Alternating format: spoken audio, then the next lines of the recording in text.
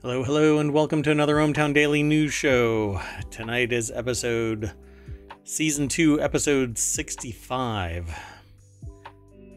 The episode's name is Upcycling Plastic, Bright Red Backpack, a Star Trek Shuttle PC, and more, here on the ohmTown Daily News Show. What we're going to be talking about today, briefly, are 11 articles. We have 10, but we're going to give you a bonus.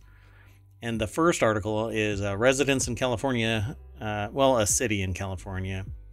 We're told don't eat the food from your gardens because there's been a toxic dust release from a foundry. A lawyer who offered the emoji defense wants insider trading conviction reversed. All right. Researchers develop a highly efficient, non-toxic method to upcycle single-use plastic. There's a Keanu Reeves favorite cocktail that he revealed during his AMA on Reddit. Warren Buffett is wrong, according to this person, in an opinion piece at Common Dreams. Ghosted is a new trailer with Chris Evans and Ana de Armas. And Jim Beam has released a orange liqueur in the UK. Authorities have identified a Capitol rioter that wore a bright red backpack because his name is embroidered on it. I suspect also his underwear has his name embroidered on it. Archaeologists have dug for the evidence of the Rosetta Stone's ancient Egyptian rebellion because we know about, we'll talk about it. I'll just move on. Clue, the game and the movie, but the game in this particular article has a brand that has survived what apparently is 70 years worth of existence. And finally, an amazing fan-made Star Trek Shuttle PC. Let's get into the news.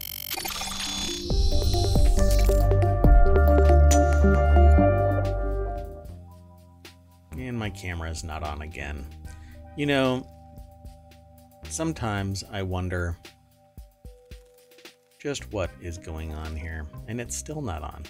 Oh, it's on, and then I turned it off, and now it's frozen, and I look like a goober. Let's give it a shot. Let's see if this fixes it. I may have to do this show without a camera. We'll try it one more time. This is how the sausage is made, folks. Well, if it doesn't work, I'm going to move on. There isn't much I can do about it. At least not live. I just don't understand. The camera actually says that it's on, but it's not. Okay, let's try one more time. Then I'm moving on. Oh, there we go. Look at that. 15th time is the charm. I am Mayor Watt. That is ohmtown.com. I have regrets. I don't want to start the show over to do it right. So I'm going to leave all this in here. And I'll just do a timeline here in a segment that says this is the nightmare and after this is not. Anyway, folks. Instead of preamble. Yeah. And there's preamble. This is the preamble. So, at any rate, I am Mayor Watt. That is ohmtown.com. And the voice up there, the visualizer up there, is the voice of the AI. You want to introduce yourself real quick? Good evening, ohmTown citizens. And I'm glad your camera came on because I thought I was going to have to talk an awful lot just to have a visual something going on. Yeah, you may still have to do that. So, yeah, yet again, I don't know what's going on. Anyway, so welcome to the show, AI. Let's get into the news since I've already kind of fumbled through 4 minutes worth of show. If this doesn't keep people just on the edge of their seats. Anyway, residents of a California city warned not to eat homegrown food from their garden after toxic dust release. This is a place over, it's in the channel called Mobile, but it's in a town called Martinez, California. A Northern California community is still dealing with the aftermath of a November incident in which the Martinez Refining Company failed to notify the public of the release of toxic dust.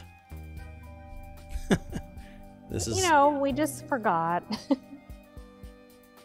The accidental release of a spent catalyst from the refinery began the night of November 24th, 2022 and continued into the early hours of November 25th. Shocking. Showering the surrounding community of Martinez in 20 tons of metal-laden dust. 20 tons? Yeah, well, I guess it wasn't a very, pleasant release of hugs and bubbles. It was metal dust blown out of its stacks into, you know what? So that's what it looked like, apparently. That refinery is blowing stuff out into the atmosphere. And lo and behold, it blew this metallic dust all over the community. And they refer to it as a spent catalyst from a refinery, and went for a full day, and 24 tons of metal-laden dust blew around all over the place. So foods grown in soil that contain certain metals may pose health concerns. Anyone who's growing food is encouraged to understand the makeup of their soil. All right, so now you have to be a geologist.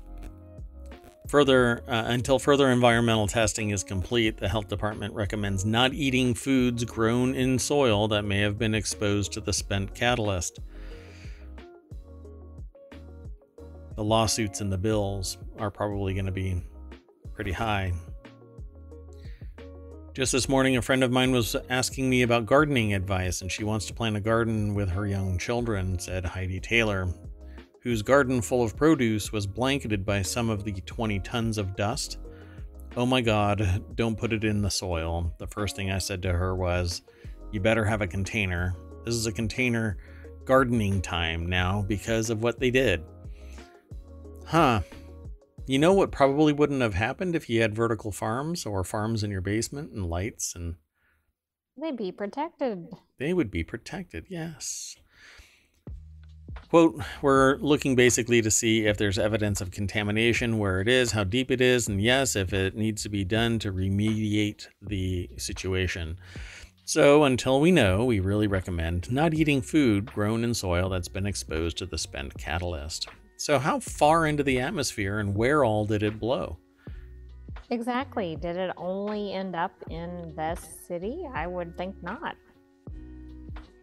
Granted, it might be heavy, but dust is the foundation of like hail and stuff like that. And it gets carried all through the atmosphere. If it's blown up high enough or there was an upgust, it could have blown anywhere. So now it makes me question the results of the test that we were talking about previously, where they said that there was a fine misting of material on 3 different states just recently. That's right. It does kind of coincide. It was a month ago, I think it was, that we talked about that. So I don't know. We'll have to dig back maybe and see if it's... I don't know of anybody that did actual analysis of the material. It was just a report that was said that this was pollen, but pollen and dust is what was said. So what was the dust? Was it this dust? Oh, they did say something like mineral dust. Yeah, they didn't know what that part was. Right. They knew that there was pollen, but that there was dust, and they didn't know what that dust was sourced from. Interesting. So I wonder if somebody has a sample of it. So if you hear my voice and you are in the, what, I can't say Mid-East region. Let's see, it was... Mid-Atlantic? West Virginia, Maryland, DC area, I suppose, and you have a sampling of this dust that was blown onto everything, maybe get it tested by a third party. Have them look at it through a microscope and see if it's metallic in nature. Maybe this crap got blown all over the place. Hey, look, we're past 8 minutes. So Taylor said that she's considering planting certain flowers that can help pull toxins out of the soil. She is concerned about throwing the dirt away for fear of potentially contaminating a landfill, which is also possible, but more along the lines of their soil is contaminated. Who is responsible for fixing all of this? But it was an accident, bro. And what about things like the water supply? Right. If it's a reservoir or something, what about the air? Yep. Yeah, it's kind of unsettling. So we'll have to watch it and see if there's anything that comes up in the news again. Maybe there's some more reporters out there that want to take this on and take a look at it. That said, I've already thrown the very first article, this article, into the show notes and into the, I should say, the VOD. And if you're interested in voting on the articles that you want to see in the future, topics, really, not particularly specific articles, if you type in !, vote, it will give you a link, and you go to ohmtown.showbot.tv and vote on the material that we talk about each day. It's typically running for 24 hours and gives us a hint as to what people are interested in talking about. But it isn't the future episode. Today's episode is listed for 24 hours and you can vote on it. That said, let's get on with the next article. This next article is a lawyer who offered the emoji defense. I think that's funny. Wants insider trading conviction reversed. And this article, let me make sure I said something. I always give credit where credit is due. This article, the one about the California city warned not to eat food grown in gardens, that was written by Philippe, I think their name is Jagal, and Alex Mardashow, and it's over at The Hill. And the next article is in the Law Nerd channel. Lawyer who offered emoji defense wants insider trading conviction reversed. Will this gambit work? He'll need some. And then there's a shamrock emoji. This article was first published over at abovethelaw.com, and Stacy Zaretsky is the author of this. David Sargent, an attorney and former faculty member of Loyola University Chicago's School of Environmental Sustainability, was indicted on insider trading charges, and prosecutors said Sargent received and used non-public information from college friend and Chegg Incorporated manager Christopher Klunt to earn $110,000 in profits on Chegg stock trades.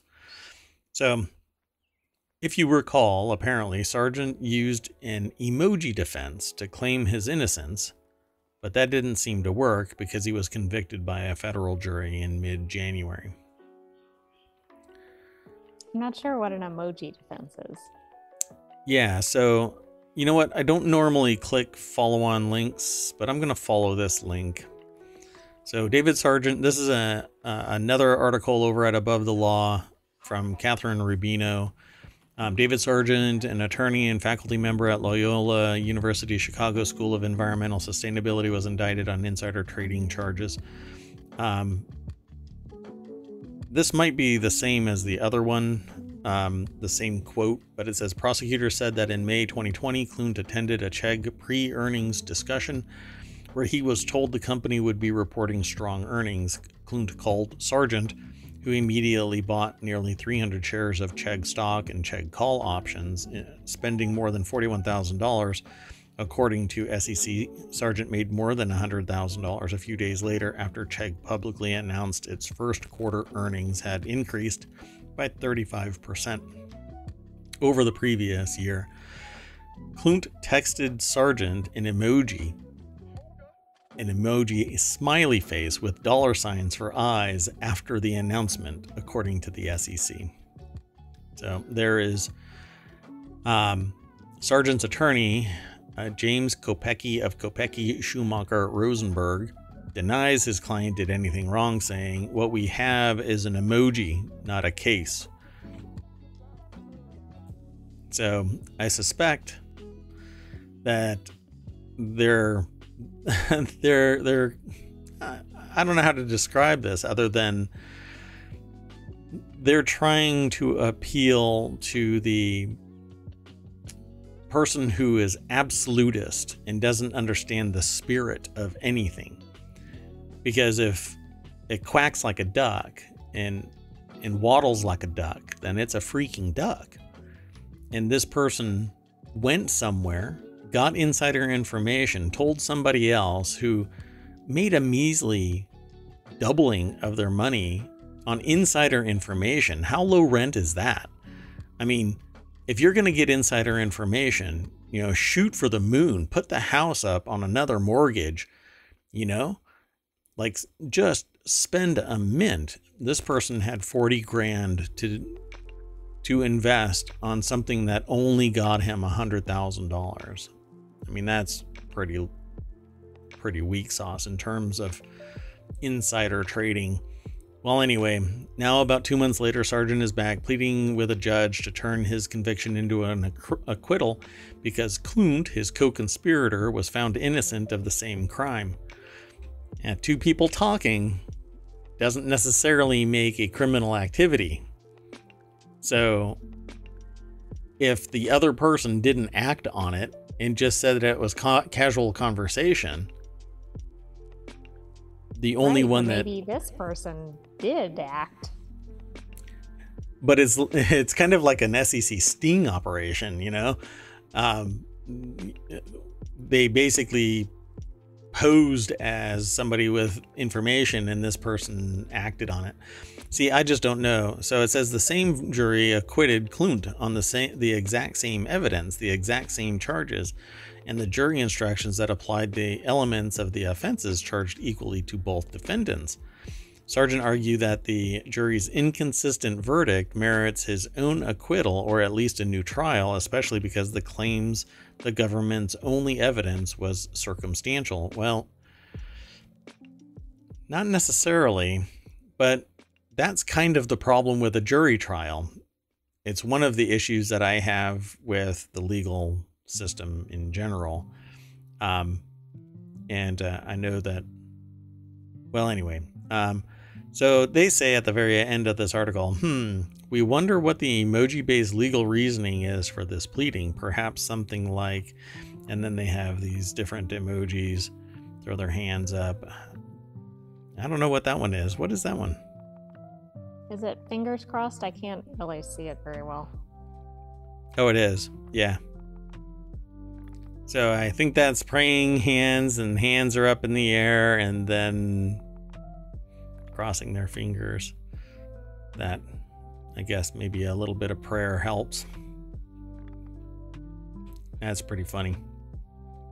I just don't have, it's ironic with those emojis. I don't have faith that the jury is going to see it their way, but I'm really surprised that Klunt got away with it, because if they did divulge pre-earnings information to a third party, then they are guilty of providing insider information to another person.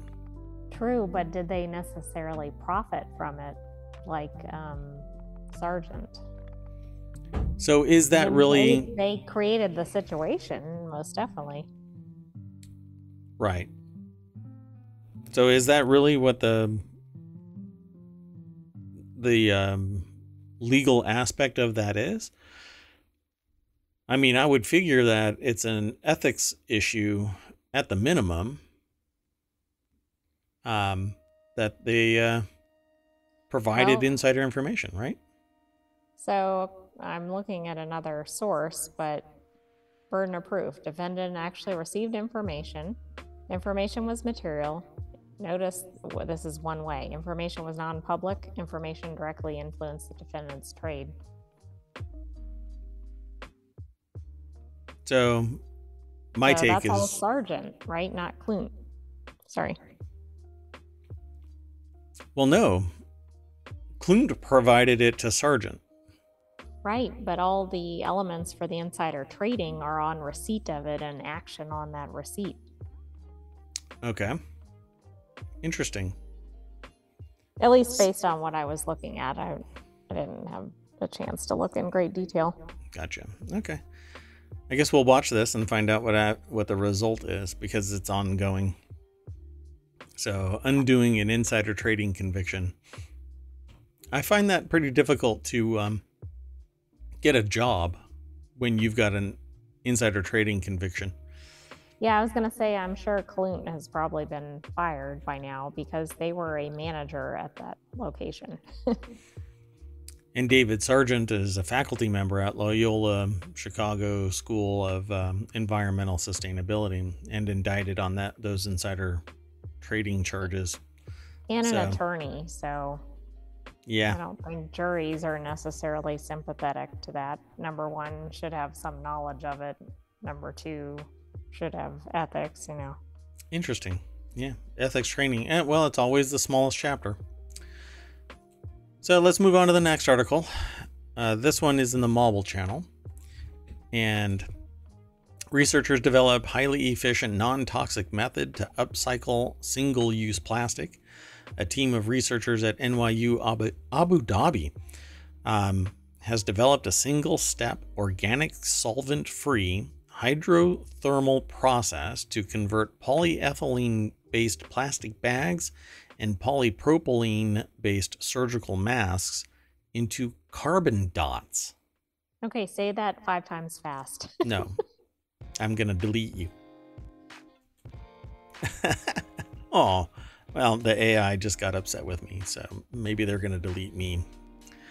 The phys.org article was provided by New York University. It has this wonderful picture of recycling, plastic that I'm going to believe is going to be recycled, but it's an unsplash public domain picture. So, an estimated 26,000 metric tons of pandemic-related plastic waste.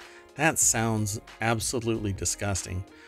From medical waste to online shopping, packaging, have been released into the world's oceans, making it even more urgent to find efficient methods to upcycle this non-degradable, which, let's just say, it's not necessarily non-degradable. It's very, very slow degrading material. I don't know, much like this stream, I suppose. One solution is to convert the single-use plastic into so-called carbon dots, carbon nanomaterials that are biocompatible and have applications in the fields of biological imaging, environmental monitoring, chemical analysis, targeted drug delivery, disease diagnosis and therapy, and anti-counterfeiting. Wow, this thing runs the gambit.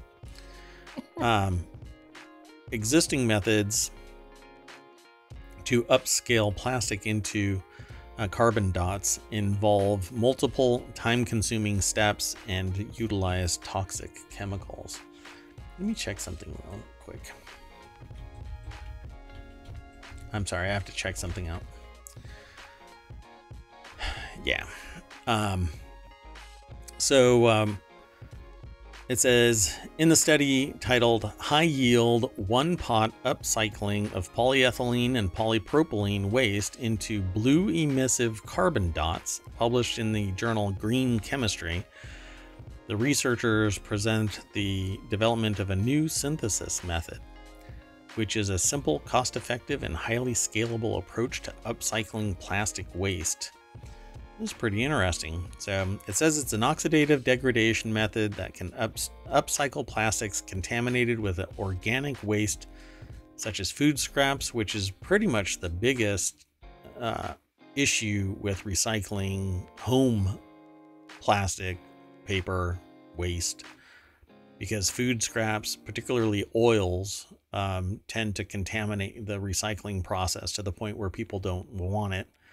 And it says, which poses a significant challenge to traditional recycling package or technology. It's funny that whenever I start talking off of my experience, I read a couple lines down.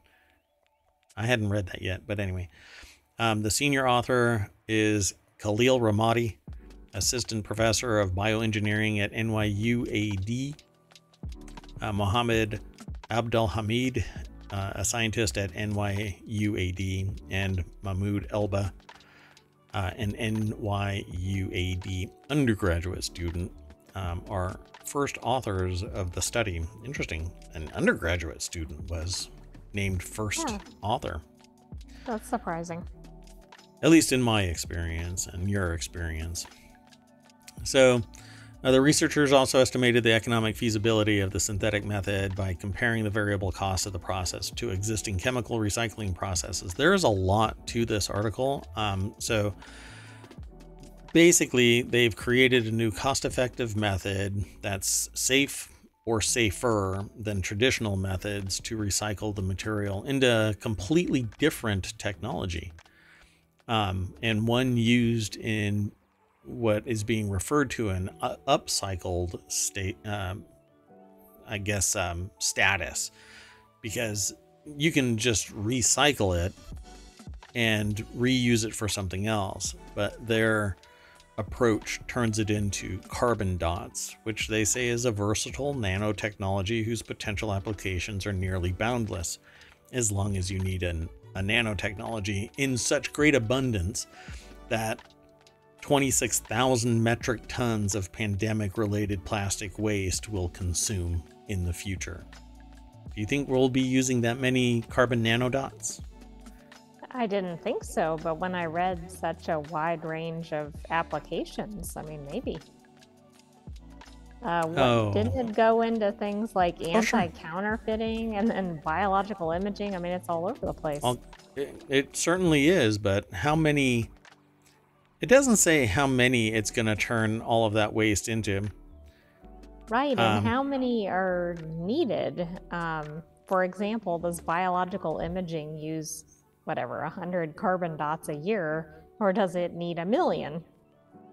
Yeah, every day or something like that, right? So it says the materials can be consumed by organisms or fragmented into micro or nanoplastics that can threaten terrestrial, marine, and freshwater ecosystems and ultimately human health. This is the article, and I refer to these microplastics as being an ongoing concern to human health.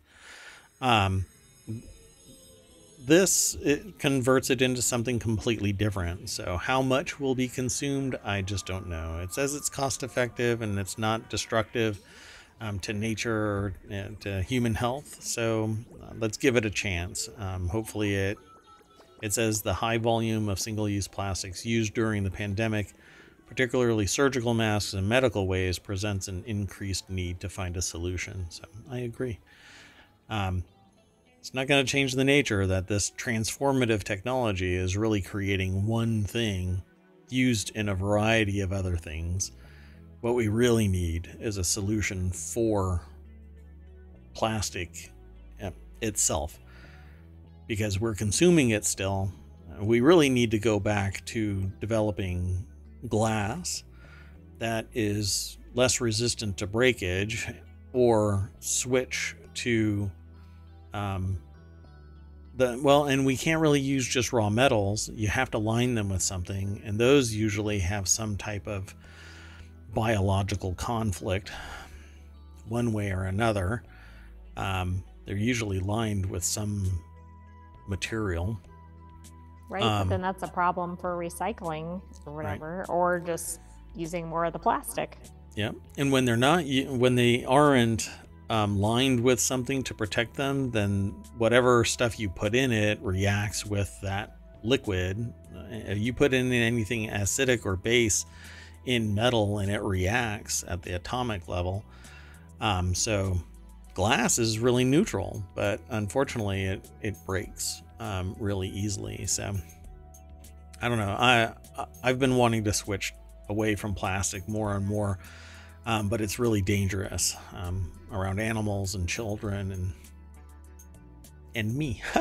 And even clumsy adults. Exactly. Yeah. So let's move on to the next article. This next article is in the Distillerist channel. And this is article number 4. So Keanu Reeves reveals his favorite cocktail. Like yesterday's article that involved Keanu myosins, this actually also stems from the Reddit AMA, or at least I am implying that yesterday's article stemmed from the AMA over at Reddit.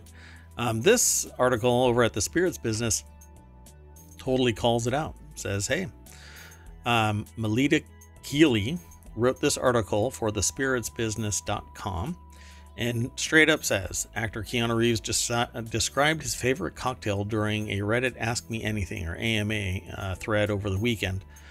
And says that he was in Tokyo working, had taken a car to a bar owned by a master cocktail maker named Ueno-san, called High Five, and he made some kind of sublime concoction with a smoky mezcal and green tea and some mysterious sweet liqueur, chilled. Oh my God, is what he says.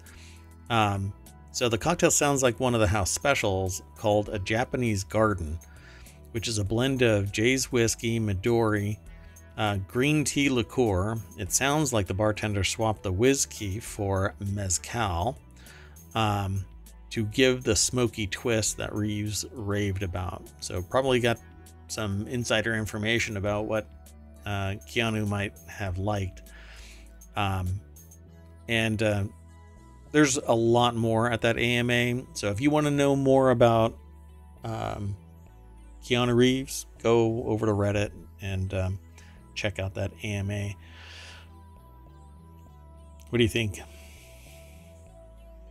I mean, that sounds like an interesting cocktail. Plus, I like that celebrities do Ask Me Anything. I think that's kind of neat. Yeah, pretty cool. I like it too. They also say in the article, Reeves also revealed that he was a fan of Japanese whiskey, saying, I like me some motorcycles, typewriters, Japanese whiskey, playing in the band, learning, reading, and some fine red wine. But like I said, there is a lot of other things that you can learn about Keanu by going over to that AMA. Let's move on to the next article. This one should be fast if I don't get onto a soapbox, because I've actually spoken about this topic in at least one stream in the history of the show, which is now a year and 3 months old. Actually, a year and 2 months and a few days. But anyway, why Warren Buffett is wrong and Joe Biden is right about stock buybacks. This particular person's take isn't necessarily on target. It says Warren Buffett, one of the richest people in America, defended stock buybacks in his highly anticipated annual letter to Berkshire Hathaway shareholders released a few days ago. Quote, when you are told that all repurchases are harmful to shareholders or to the country or particularly beneficial to CEOs, you are listening to either an economic illiterate or a silver-tongued demagogue, characters that are not actual or mutually exclusive. Buffett may be correct. This is the author of the article speaking again. Buffett may be correct about the buybacks being good for shareholders, or the simple reason that each remaining outstanding share has more corporate profit behind it. But they say that, and they is Robert Reich. So I don't really buy into everything that Robert Reich says. But as an economist, he's got a lot of weight to his words. But it says here, all of this can be quoted. This is over at commondreams.org, and this is Robert's words. They say, but the Oracle of Omaha is dead wrong about buybacks being good for the country. They merely enrich people who own shares of stock. The richest 10% of Americans own 92% of the stock market, rather than add to the productive capacity of America. But what the CEO said was, when you're told that all repurchases are harmful to shareholders or to the country or particularly beneficial to CEOs, you're listening to either an economic illiterate or silver-tongued demagogue. They're saying, like Warren Buffett said, when you are told that all repurchases are harmful to shareholders or to the country. Yeah, Well, isn't he basically saying like not everything is just a one-sided, all of them fit this category? well, what he's saying is that there are people out there that say that stock buybacks harm shareholders and the country and are beneficial to CEOs. Well, in a way, they are not harmful to shareholders because people who own the shares, the value goes up because there's less shares being traded. Is it good to the CEOs, beneficial to the CEOs? Absolutely, because the worth of the company itself has gone up, which means that the stockholders, the shareholders, actually have more value in the company per share because there aren't as many shares outstanding. So the CEO is seen as making a wise investment because they can re-release those shares at a later time at a higher price point and capitalize again on the release of the shares. Hence the buyback and there's a bunch of machinations in that, but so it is particularly beneficial to CEOs. The difference is that shareholders and the country are polar opposites. They're not. The rest of the country is a stakeholder if the rest of the country has an interest in the success of a particular business. So we are all shareholders if we have stock. We are all stakeholders if we are interested in the baby food manufacturing companies being a little bit more diversified so that when one fails, it doesn't take down 60% of the market, right? So that's the difference between shareholders and stakeholders. Shareholders have an interest in the company. Stakeholders have an interest in the company being an ongoing concern if it's important to the stability of those interested in that company. They don't have to be shareholders to be a stakeholder. But to be a shareholder, you have to be a shareholder. One owns a piece of the company. One just has an ephemeral interest in the success of the company, not necessarily a share. CEOs, on the other hand, they want stakeholders to believe that the company is successful because that's all marketing. And they want the shareholders to be happy with a high-priced, ever-increasing share price, right? So it's a little bit like what he is saying, what Warren Buffett is saying is a little more pithy than everything that I just got done saying. But then you have Robert Reich that's saying, but the Oracle of Omaha is dead wrong about buybacks being good for the country. They merely enrich people who own shares of stock. Well, those stocks are out there and anybody can purchase them. The price is what matters. And that is a mechanism of the market and a mechanism of the business. A business could could do a split anytime it wants to, if it wants to devalue the entirety of its outstanding shares. And it also gets taxed. There's a cost to releasing more shares. But Robert Reich continues saying, the richest 10% of Americans own 92% of the stock market. Well, yeah, it's because the people with money are getting more money on their own money and they reinvest and they have the bargaining power. They have the influence. They have the political connectedness. They get insider information that isn't deemed insider information, but they know people who know people. You think Warren Buffett is sitting there literally divining from a vacuum the information that he acts on? No, he's got information that people provide to Warren Buffett and to Berkshire Hathaway. It isn't done in a vacuum. So people need to go out and network. People need to go out and become an interactive part of society and not just think that buying one share here or one share there is going to be good enough. It takes a considerable amount of time to get to that richest 10% element, right? So it's going to take a longer time than I think that Robert Reich is kind of hinting at, that, oh, well, if only we stopped stock buybacks, then suddenly it's going to be better for society.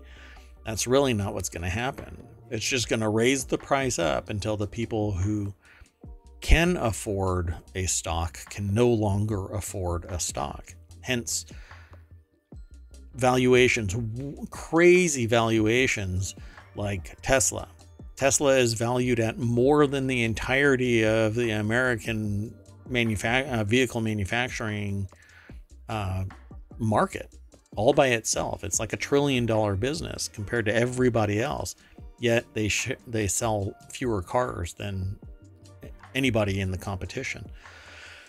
Don't hold me to that last statement. I'd have to go and verify that again. But they don't sell as many cars as leading other manufacturers, yet they have a weaker stock price. Or I should say Tesla has a stronger stock price than Ford. Why? Because they've been doing splits and not necessarily buybacks. But that doesn't mean anybody is going to buy into that stock. It says many pundits, including Andrew Ross Sorkin of the New York Times Dealbook, are failing to draw the distinction, assuming that if stock buybacks are good for corporations and their shareholders, they must be good for America. Rubbish. So it says, to take one example, recent example, last year, Norfolk Southern Railway enjoyed record revenue and operating income, $3.2 billion in the fourth quarter alone, a remarkable 13% year-over-year increase. How did the railroad accomplish this? By cutting nearly 10,000 jobs, reducing its workforce by a third while running fewer longer trains. Some trains now stretch longer than 2 miles. It made these changes despite warnings that they worsened safety risks. So he's dragging a company that just had multiple train failures off the tracks and into an article to make a point that stock buybacks are an issue. So I haven't read all of this, but this little bit that I have read so far, maybe they're trying to lead into something, right? Robert Reich is trying to lead into something. The corporation also refused to provide remaining workers with sick leave. All of this stuff is not necessarily about stock buybacks, right? And what did Norfolk Southern do with all of the money that it was cutting from its workforce, running longer, blah, blah, blah? Over the past two decades, it has boosted shareholder payouts by 4,500%, along the way enriching Warren Buffett and other investors. Specifically, it has spent billions on stock buybacks, hitting a record $4.7 billion in buybacks and dividends last year. But it didn't do this by cutting these jobs and doing these things. It did these things, and a happy result was that it had money. And to keep that money, it decided to do buybacks and dividends. Their objective was not to do buybacks and dividends. They just had so much money that they had to do something with it to remove it from the books so that it wouldn't be taxed to oblivion. That's my interpretation of it.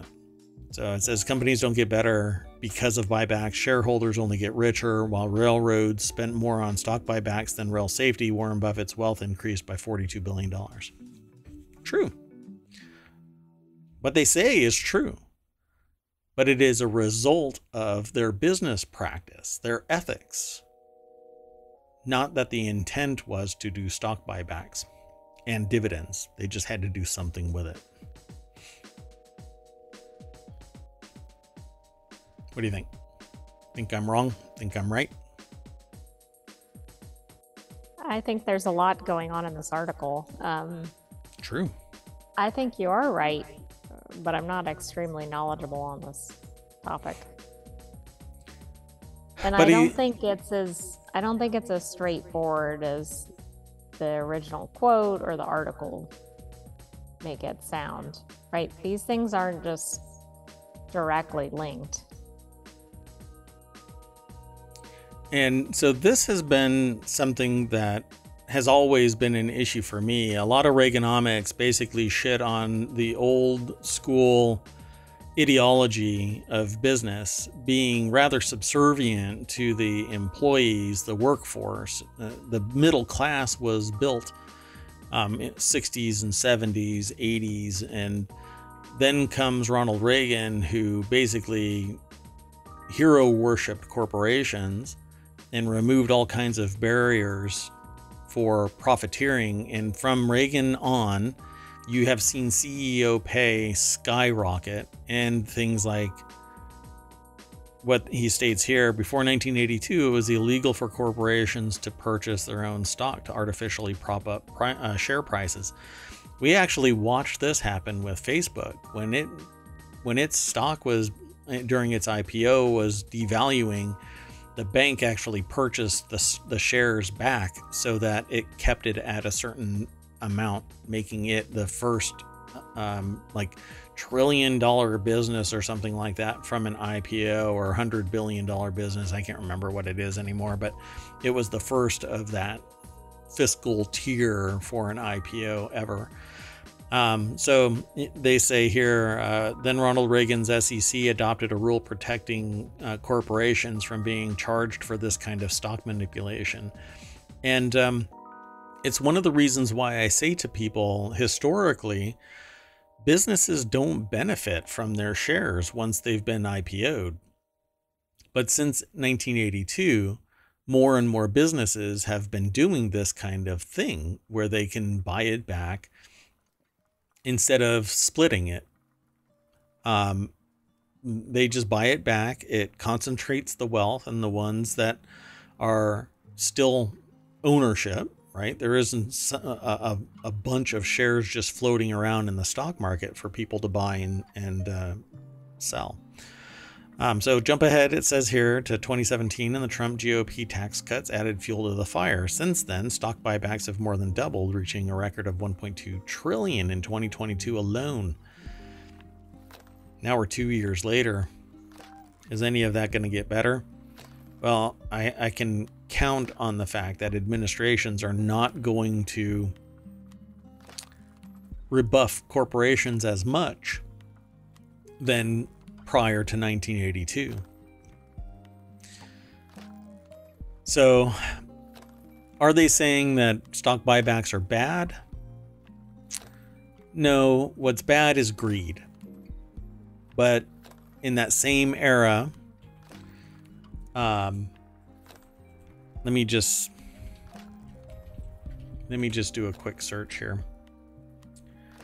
In that same era, the Oliver Stone, Stanley Weiser movie where Gordon Gekko, played by Michael Douglas, said greed is good in the movie Wall Street from 1987 onward, the mentality that greed is good and the only thing a business has to do as a goal is generate money.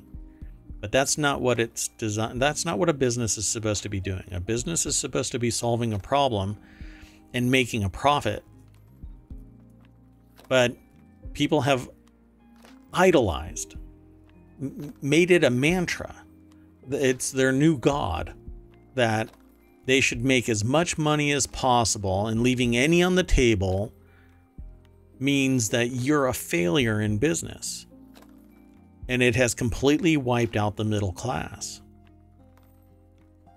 Because you can't have savings and prepare for the future, because every last bit, you either have to sacrifice everything in a way of life, or you sacrifice everything that makes life better, right? And you have money sitting in a bank account somewhere. Or you try and enjoy life and you have no savings, none. You're living basically from paycheck to paycheck, cashing the check and putting food in your mouth. That's how it works. And we know that because there have been people that have been talking about it on Capitol Hill. You know, a mom trying to make their way with one child and going to work with one job, they end up $600 in the hole every month. That's because people don't get paid as much as they're supposed to get paid, even though trillions of dollars in buyback is taking place and CEOs are making millions of dollars each year. Meanwhile, the working class in the company is making $50,000 when you need $65,000 a year even to break even. So we're in a rough shape. We're in a rough shape. Want to add anything, or do you want to move on to the next article? No, I don't have anything else. Gotcha. So the next article, and it's a little bit, this is where we pivot to things a little bit more enjoyable. In the continuity report, Ghosted trailer, Chris Evans flies to London for Ana de Armas in a romantic spy thriller. It's called Ghosted. It's an Apple TV trailer and an Apple TV movie of an upcoming rom-com turned thriller named Ghosted, which stars Chris Evans and Ana de Armas. The trailer shows Evans' character Cole certain that Sadie, aka de Armas, is not just ghosting him or ignoring his tweets after one date, and convinced they're meant to be together, he flies to London. And everybody basically says, "You're ghosted, you're ghosted, you're ghosted" in the process. Julia McCary over at Variety.com wrote this article, and there's a video over on YouTube. It is of the trailer, and I hesitate to play this. I really do. There's something about me getting a couple of notices that there's a copyright issue involving the video whenever I play it. I'm not quite sure. I guess I'm just wounded by this. So, in essence, this is a romantic comedy turned thriller where he finds out the true nature of de Armas, or Sadie. So Cole finds out more about Sadie, and not necessarily why she's ignoring his texts after one date. But it's a fun trailer. Wouldn't you agree? Yeah, it looks like it'll be a good movie. It's got a little bit of everything. Yeah, so de Armas was in, most recently, I believe it is Blonde. And then she was also in Deepwater a while back. Blade Runner 2049. No Time to Die. And Evans is Captain America, so just pretty much Captain America. And then in Knives Out, I haven't seen The Gray Man, but I've seen all of the other things here. So, we saw The Gray Man. Really? I don't remember it. I think so. Wasn't that a streaming movie? Oh, I don't know. We'll have to look into it and see. I'll take a look too. Not at the moment though. Anyway, the whole ghosted thing is because she doesn't reply to him in copious numbers of texts that he sent to her. But hey, let's move on to the next article. We're running really late. So this next article is over in the Distillerist channel. Jim Beam Orange debuts in the UK. Jim Beam unveiled its orange-flavored bourbon-based liqueur in June of 2021. The 37.5% ABV expression, as they call it, an expression, combines orange liqueur and Kentucky straight bourbon, which is said to deliver flavors of sweet orange, vanilla, and char. That's what I like with my oranges. Char. The bottling is... I didn't know that was a flavor. The bottling is available at Asda, and this is a UK thing because I don't know, they don't have those here in the United States, but anyway, ASDA, so Asda stores in the UK and online, alongside Jim Beam's other flavors in the range: peach, apple, and honey. It might be peach and apple and honey. I don't know if it's all by itself. Sarah Isaac, head of UK brand marketing at Beam Suntory, said, after the successful launch of Jim Beam Peach in 2021, we're looking forward to the orange liqueur to encourage new occasions and recruit new consumers to taste the spirit. So I'm going to click this link because it makes it sound like it was already released in the UK in 2021, but this is a 2023 article. This is in the last 24 hours. So this is new to UK. I'll have to look to see. I haven't had this here in the States, so I don't drink all the time, but it might be an interesting drink to make mixed drinks with. So yeah, peach, apple, and honey, and now orange. So that could make some really interesting drinks, I suppose. They're exclusively partnering with Asda to launch the orange flavored liqueur as the perfect partner for consumers to enjoy their brand at home in delicious cocktails throughout the summer. They're planning for the future, so go out there and get yours for $22 per bottle. US, that would be the freedom units, as it were. I don't know what it's going to actually be in the UK. It says RRP of 18. Oh, well, I guess 18 pounds. Duh. Mayor Watt did not. I don't know why they're talking about it being launched in 2021 and then it's being featured now. Right? It's weird. Yeah, that doesn't make a lot of sense. Maybe it's brand new in the UK. It says the bottling is available in Asda stores in the UK and online. But it has 2021 all over it, but 2023 is at the top. Maybe that's right. Maybe it was released in the US or something in 2021. Yeah. Brexit. I'll blame Brexit. Let's move on to the next. Those wacky supermarkets in the UK. We saw right. Article. We didn't talk about that article, though, No. did we? Oh. We didn't. So, as we were going through the articles in the recent days, it wasn't, I don't think it was yesterday, but it was yesterday? I think it was yesterday. Yeah. So I don't even know who it was. I think it was somebody that was involved with the, what was it called? What is it referred to as? Like, not supermarkets. It was the food czar. Oh, yeah. Oh, yeah, that was the term. Tesco. They were talking about Tesco. Food Czar said that it was wacky supermarkets, right? That's right. Weird supermarket culture. Weird supermarket culture as to why you all in the UK are suffering right now from produce shortages. Yet when you talk to people, they're like, nobody else has shortages. Why does the UK have shortages? We're all getting it from the same places. Why are we kind of weak sauce? And the guy says, weird supermarket culture. That's just odd.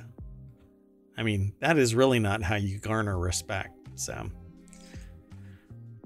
let's move on. When you work for the country, that just is very strange.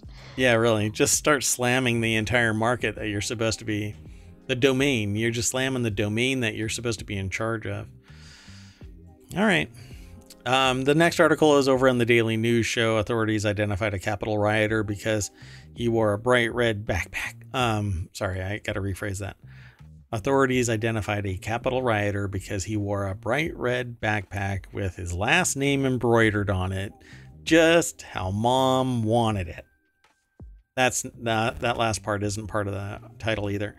North Carolina resident Chris Carnell was arrested in connection to the January 6th riot because as he was bending over, they saw where Mom wrote his name on his underwear with an embroidered name too. No, I'm sorry, that's not true. He had a bright red backpack that said his name on it. Accessories helped authorities to identify him, including a pair of pit viper sunglasses. I think those are kind of old school. Carnell also snapped photos with white nationalist Nick Fuentes and baked Alaska the day prior. A Capitol writer in North Carolina was charged by federal authorities who identified him and a friend by the brightly colored and sometimes painfully obvious accessories that they wore when storming the Capitol. Let's go over to Business Insider. Hannah Gedahan is the author of this. There's a little still. It's a screenshot from a criminal complaint of CCTV footage showing a man with a red backpack that had his name embroidered on it. That's so sweet. I mean, do you think the mom thought she was sending him off to school for the day? Have fun storming the Capitol. Hey, Mom, I'm going to go storm the Capitol.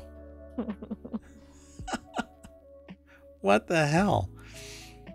So let's scroll down a little bit. Christopher Carnell, who appeared in Raleigh court on Thursday, was caught on CCTV with a bright red backpack with his last name stitched on the back of it. Other fashion statements that helped identify him and his friend David Worth Bowman included a pair of pit viper sunglasses and a blue face mask. Carnell faces 5 charges for his participation in the riots, including 1 count for obstructing, influencing, or impeding an official proceeding, which carries a sentence of up to 20 years. Bowman is not currently facing charges, although it is unclear if any will be brought against him. Insider asked, I think, with a DOJ for comment, and they said, we're not going to bother even responding to your inquiry. After seizing Billiard's phone, authorities found a group chat with 3 of Billiard's friends, including Carnell and Bowman. Billiard, who admitted to pepper spraying officers during the riots, is currently awaiting sentencing and faces up to 5 years in prison. You know, when you act out on behalf of somebody who's perpetrating a fraud themselves, full of wingnut conspiracy bullshit, y'all deserve what you're getting. According to messages sent in the group chat on November 14th, 2020, following the presidential election, the friends took photos at the Million MAGA March, which was not a million anything, with white unless you count personalities, with white nationalist Nick Fuentes and Tim, is it Gianet? Or, I don't know. I can't remember how to pronounce that. I've heard it before, but I don't remember now. A streamer better known as Baked Alaska, and shared them in the group chat. Stop the Steal rally. Yeah. But when they say something like stop the steal, it's just assume that it's them doing the action. It's them, right? Right. Like, they are the steal. They are the steal. Yeah. So after reviewing video footage, officers found a man on the Senate floor with pit viper glasses and a blue mask speaking to a man with a red MAGA hat and a red backpack with the name Carnell stitched in white thread. So dot all the I's, cross all the T's, bingo bango, and ta-da. At least 1,000 people have been charged in the Capitol insurrection so far, according to an insider database. I guess it's the 1,000 MAGA March. Yeah, that might be a little closer. You're missing a few zeros there, people. So Bowman explained that once he and Carnell actually entered the Senate floor, they had no clear purpose or agenda, he stated. Like, we are in here, like we're a dog. We caught the car. We don't know what to do. Tacticians. Brilliant strategists. multi-dimensional chess, way outside 3 or 4 dimensions. We're talking so far ahead, they don't even know where they are. Brilliant. You don't really care for this, right? We want to move on. Well, I think their tactical skills are shown in the identifier on the backpack. I mean, like the person if that you're gonna storm the Capitol, you probably don't want identifying information on yourself. But like the person that robs a store and puts their credit card on the counter. There you go. Right, exactly. Leaves their gun, that kind of thing. So we've got a few more articles still. We got 3 total. One is the bonus, so we'll get to that here in a minute.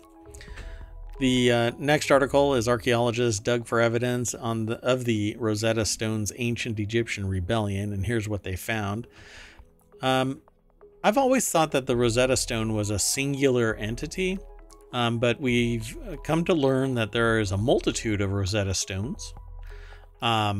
And they're actually in different languages as well, not always these 3. It's just that these 3 led to an exact translation of the language because it included Egyptian hieroglyphics.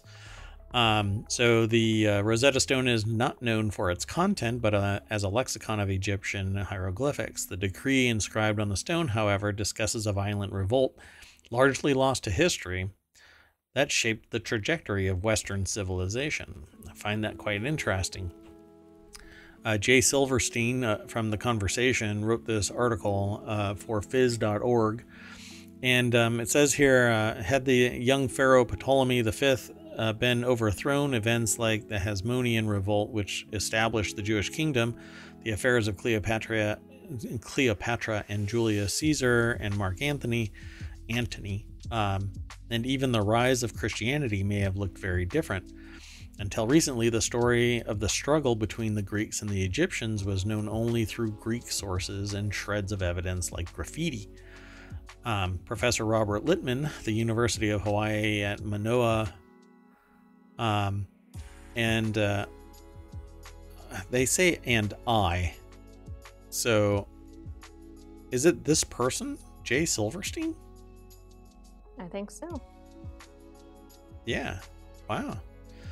And Jay Silverstein uncovered evidence of the civil war at Tel Tamai, the ruins of the ancient city of, I guess, Timuus, in Egypt's Nile Delta.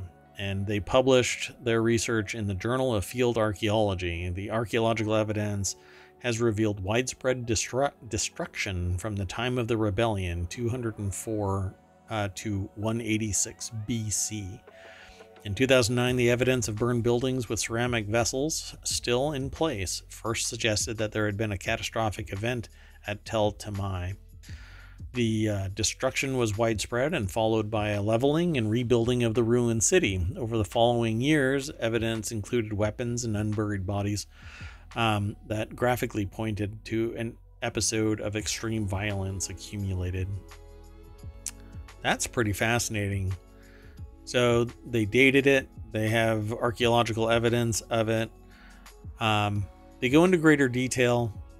But what I want to do is really encourage you to go over to this article and read it, because any summary that I give of this is going to pale in comparison to the amount of data that you're going to get from it. And I don't want to do it a disservice by just summarizing briefly what it's going to pertain to.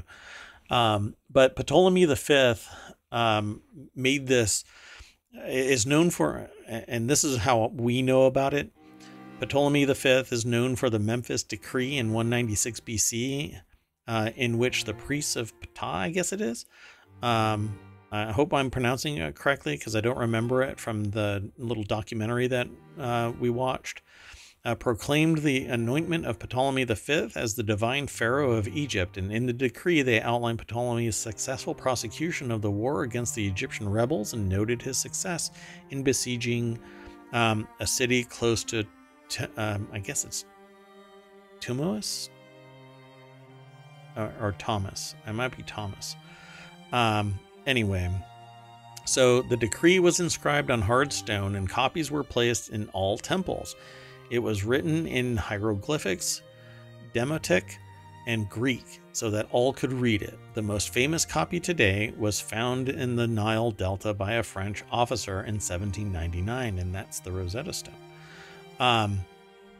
And what's really fascinating about this thing is that my entire life, and I was very fascinated in archaeology growing up, but at some point I fell out of, that passion for archaeology. I've never been told that there was a multitude of Rosetta Stones. There's just one called the Rosetta Stone, but it was basically stone inscriptions placed all up and down the Nile. Wherever there was a temple, there was a decree that stipulated this. But there are also other decrees in other temples and other places, not just this one. But this is actually, there's several of them. As far as I know, I think there's something like 15 of them. But I don't remember off the top of my head right now the exact I think the number. other thing we learned is that, of course, we don't see the full inscription on the one that's well known. So it's actually lengthier than what we think of. Right, because it was broken and it's smaller than you think. I think it's only something like 3 feet tall, but you think that this thing is ginormous, right? Because the amount of information that's contained on it made it sound like it was this giant block of stone, but it's actually quite small when you see it. I've found that interesting as well. So I would say go and read the rest of this. I think that you'll find it really fascinating. Because they go into the history of it, concluding with the transformation of Timois from a small tributary town to a regional capital reflects the hand of an oppressive government that wanted to make sure no major revolt from the people they ruled over would ever pose a threat to their control again. So ruling with an iron fist seems to have existed in history. So let's go back in time and find out what the true source of sociopathy is. And maybe we'll find out that rulers that have no compassion shouldn't be allowed to be rulers. Let's move on to the next article. Unless you want to... Whoa, sorry. What you just saw me do, it was just a snap reaction to something that I saw flying across my screen, and you can't see it, so it looks like I just reached up into the sky. Yes, it did. It looked a little odd. Oh my god, that's hilarious. I don't know how, but like a little gnat just kind of flew right at me, and I had to react because I thought I was going to eat it like that the rock from Ghosted. Anyway, yeah. And you guys don't even know what I'm talking about because you didn't watch the trailer. Oh, Mayor Watt, you're a hot mess tonight, I swear. Okay, well, anyway, the next article is in the Mobile channel. Clues Immersive Murder Mystery solves the question, how do you keep a 70-year-old brand alive? So it was a memorial to remember. The food and drinks were to die for. The orchestra slayed with their covers of classic pop hits. Miss Scarlet was dressed to kill in blood red Halston frock, and the guests were drop dead gorgeous and eager to get on the case of who murdered Body Black. So this is an article over at Adweek, and it says the reimagined board game expands into new formats, inclusivity, a digital whodunit, and a Ryan Reynolds movie. So it's actually kind of expensive too. Is it not going to let me read more about it? Nah, doggone it. They literally don't have anything here. Anyway, it's an article. It's a premium article apparently over at by Leslie Blunt at adweek.com. There's an actual app for Clue now. You can download it and play the game, and it's really expensive to add more stuff to it. And I'm really into Clue. I think it's a fun board game. I think it's a fun app. But there isn't apparently much that I can really talk about because this article is so short, and I don't do a login before I do the show. So we'll have to come back. Maybe I can revisit this. So really sorry about that. Let's see here. Yeah, this is just something that is ad blocked. So let's move on. I guess we do have 10 articles after all. The last article for today, though, is in the Warcrafters channel, and it says you have to see this amazing fan-made Star Trek Shuttle PC. If there's one thing that's always showcases the creativity of the PC gaming world, it's, well, cases, according to this article. Do-it-yourself builds are where passionate gamers make sure the hearts they wear on their sleeves are so prominently visible on their desks. Thanks to these creative individuals, we get to see these cool case builds ranging from a beautiful glass Zen Garden PC to a rusty chainsaw nightmare. They actually have links that will take you to those cases, because there was a case building competition recently. I don't know if that's part of this, but it says today we're looking at a PC build that plans to shuttle us away to the final frontier. Let's go over to PCGamer.com. Hope Corrigan is the author. You doing okay over there, AI? Yep, I'm doing fine. Got it. And it says here, Tom's Hardware spotted this engaging build by James, better known as the Time Traveling Tech. On YouTube, he explains during the video that the idea came about when first hearing about the small shuttle branded PCs. Being the Star Trek nerd many of us can relate to, he envisioned a small computer shaped like the Type 6 shuttlecraft shown off most prominently during episodes of Star Trek The Next Generation. The Greatest Generation podcast would probably love to know about this. Maybe I can send them a link. Yeah, I think they would eat this up.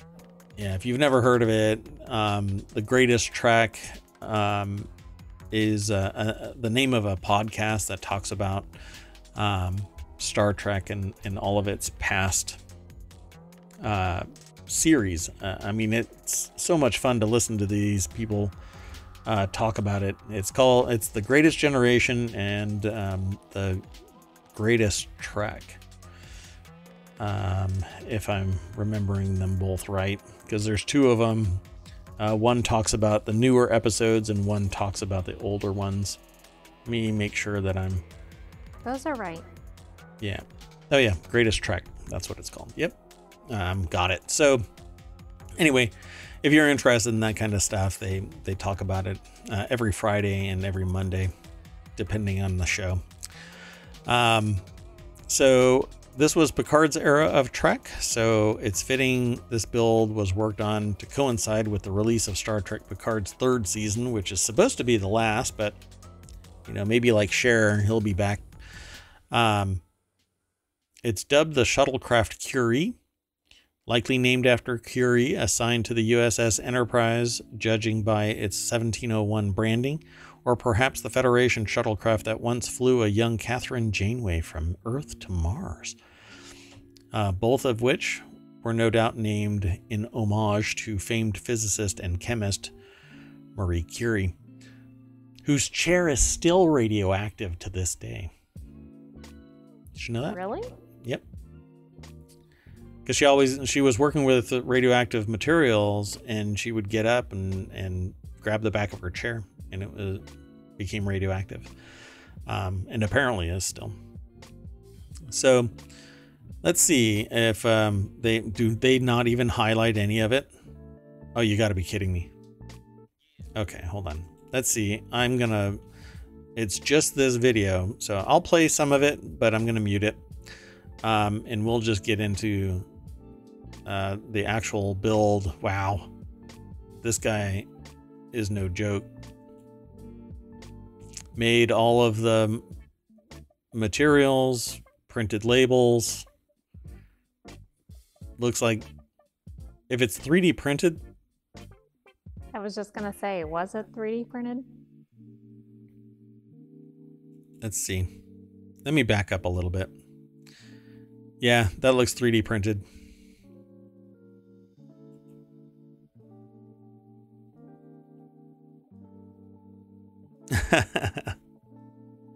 That's funny. So yeah, it's all 3D printed. Pretty neat. I wonder if the model is out there for people to actually purchase and put it together. PCBWay, by the way, is used by makers quite a bit to make electronics to their specification. Ta-da! And there it is. I mean, these are little scenes from other movies. Ta-da! So it has the LCAR screen and the keyboard. Even the keyboard is very Star Trek-esque for a keyboard, you know. Has the same soft colors as the LCARs. This is pretty neat. I dig it. It has a communicator, a Quarks bar, mug, and their screen on their computer is the United Federation of Planets logo. This is pretty neat. But I think the heat from a 4090 would melt that thing to the ground. So that's right. Remember that article we talked about where it said which computers would essentially melt? I think they did not think about special cases. That's true. But I like it. I dig it. But that's it for tonight, folks. Definitely follow that link. Go through ohmTown over to PC Gamer and show Hope Corrigan, who put this article together, that you are interested in their article. It says it has hidden USB ports and fans in the windows, so he stealthed this thing pretty well. I don't know. Now I'm curious what's actually put in it, what the hardware is. I don't think that there's much more here. It says it's an NVIDIA GT650 GPU, which is like really old. i5 4460, so a 4th generation i5. 16 gigs of DDR3 and a 512 gig SSD. So this is probably the most advanced part in there. But, and Noctua fans, so at least it's silent, somewhat silent. A whole lot quieter. That's all I use in my cases now. So at any rate, ta-da, that is it. Any comments, questions, concerns, suggestions? I think all PCs should have cool cases like that, but only if they're free from melting. I mean, it wouldn't have to be a shuttle, but it's just neat to have a shaped case. Okay, well, you know, Mayor Watt could probably do something a little bit more interesting than the rectangle, the slab that is a standard PC. They are pretty boring as sin. I mean, they always have that one glass side and a rave of lights flooding the room. But I mean, not everybody. Better than the older ones. At least they have the glass and the cool lights. They used to just be like. I'm gonna claim that that's. I'm gonna claim that that's before my time, but that's a lie. But a lot of us are more utilitarian. They don't care what the case looks like because, you know, it's in a data closet somewhere. That's an old school term. Now they call it other things, but anyway. Yeah, I don't even see my PC as something that warrants exposure to the public. When somebody walks into Mayor Watt's office, they don't go, "Hey, let me see your PC." No, they get radiation burns from the monitors. But anyway, I guess that's it, folks. Thanks for hanging out. If you are hearing my voice and you are in podcast form, be sure to go over to twitch.tv/ohmtown and follow me there. The AI will throw in their 2 cents whenever they feel that it's appropriate, and it's usually from a place of wisdom. Whereas Mayor Watt likes to just throw words around and hope that something sticks to the wall. Also, there's a YouTube channel where all of the long-term storage for the show is. Would love to see everybody everywhere all the time. It's a good name for a movie. Yeah, everything all at once, everywhere. I know I said Everything that everywhere all at once. Something like that. Something like that. Thanks, everybody. I'll see you tomorrow, and the AI will... Have a good night, Ohmtown citizens, and we will see you tomorrow. Ciao.